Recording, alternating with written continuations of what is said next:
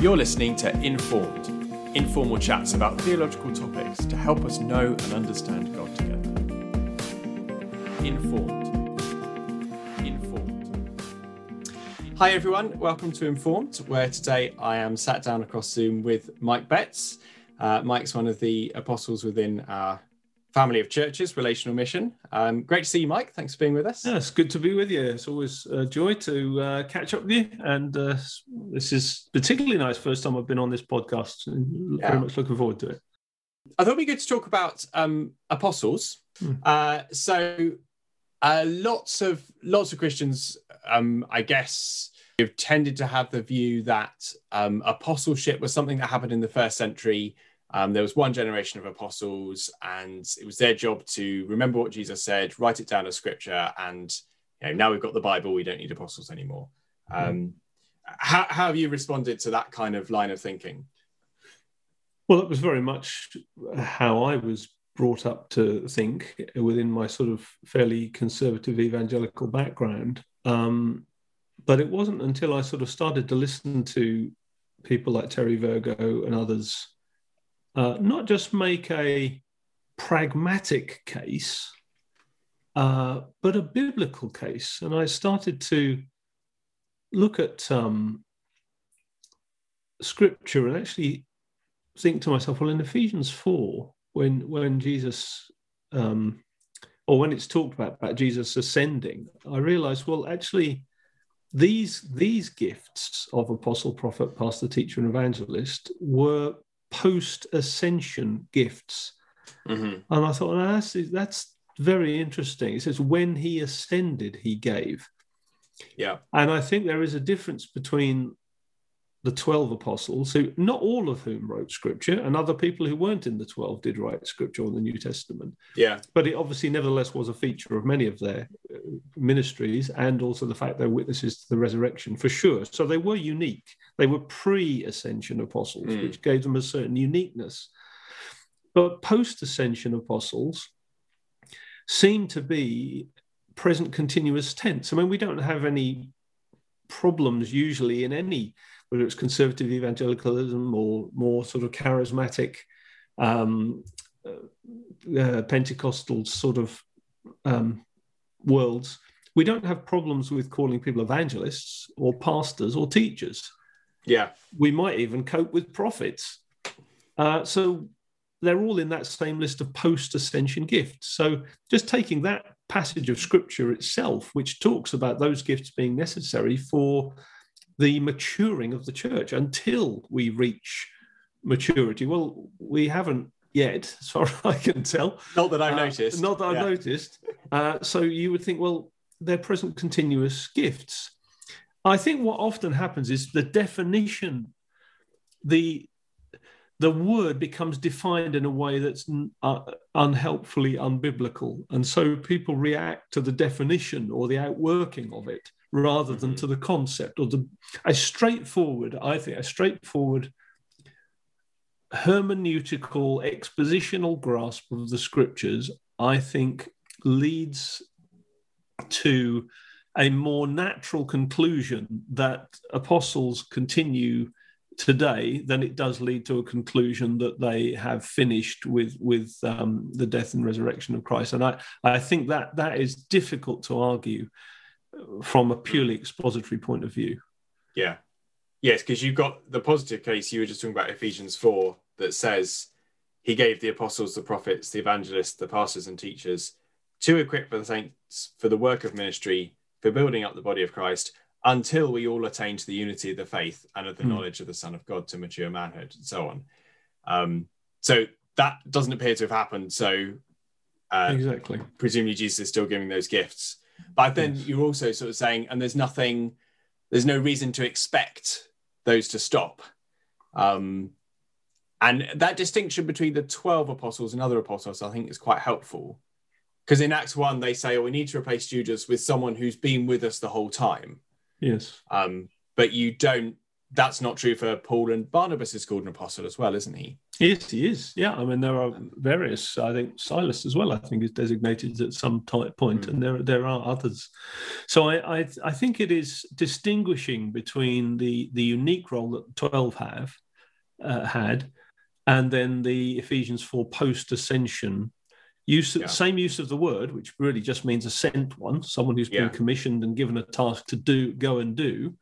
And it's outworked differently. So when Paul says, the church is built on the foundation of apostles and prophets, I think he's talking about New Testament prophets and New Testament apostles. He's not talking about Old Testament. He's talking about the way that the church is actually built, and it should be built on a function of apostolic ministry and prophetic ministry working together. And I think that is an important point to make, that apostles on their own are not the complete package. They do need particularly prophets working with them at the foundation laying stage, because each church has its own unique calling in God, not just needing the same scriptural and practice foundations, healthy values laying. It also needs to have its own unique blueprint revealed prophetically, so that then there's a context for the apostolic foundations which don't change to be applied into a particular people group at a particular time. What is an apostle? What does an apostle do? Is it someone who's really good at being a pastor who then helps other pastors? Is it a CEO of a multinational?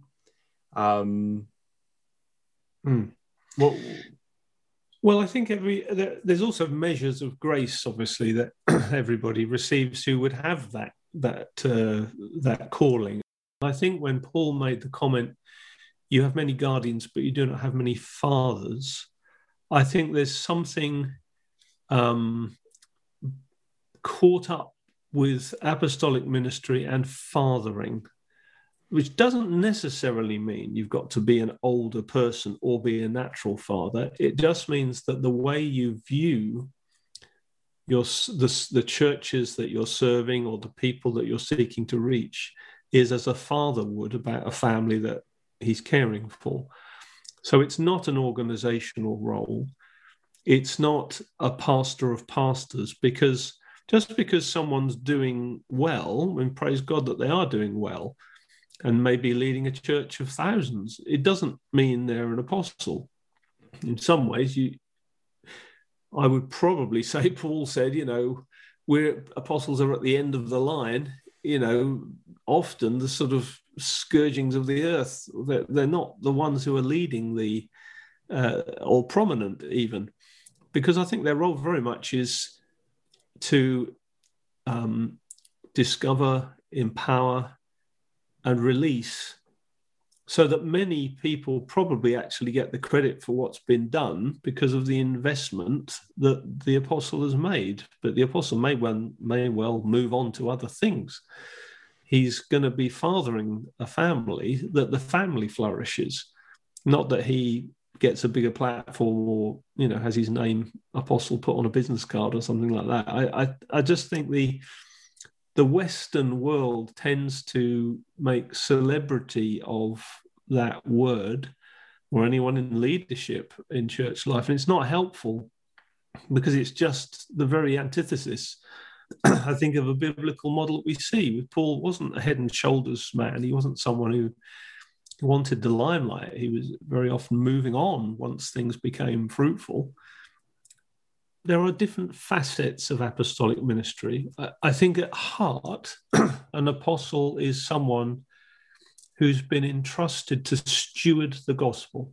Mm-hmm. That's what I think is at the heart of it, that someone feels a responsibility from God in their generation to make sure that the gospel is not only protected, but it flourishes in different contexts and in people's lives. So I remember when God spoke to me first about what I would perceive to be my calling. And although it wasn't like audible words, the thing that went deep into my heart was this calling that somehow I would play a part within whatever sphere of influence I had, to help the church not be robbed of her inheritance. Those were the words that that settled with me when I was 19. And I'm 59 now, and I would say in those 40 years that one phrase has been the driving motivation for everything I have done and am doing. I don't want to see the church robbed of her inheritance. But to me, that's about stewarding the gospel in its various forms and applying it and contextualizing it and defending it and entrusting it and multiplying it. So, yeah, obviously church planting is part of that, but it's not the only thing. Well, that's all for now, but for more on this, listen to the full-length podcast.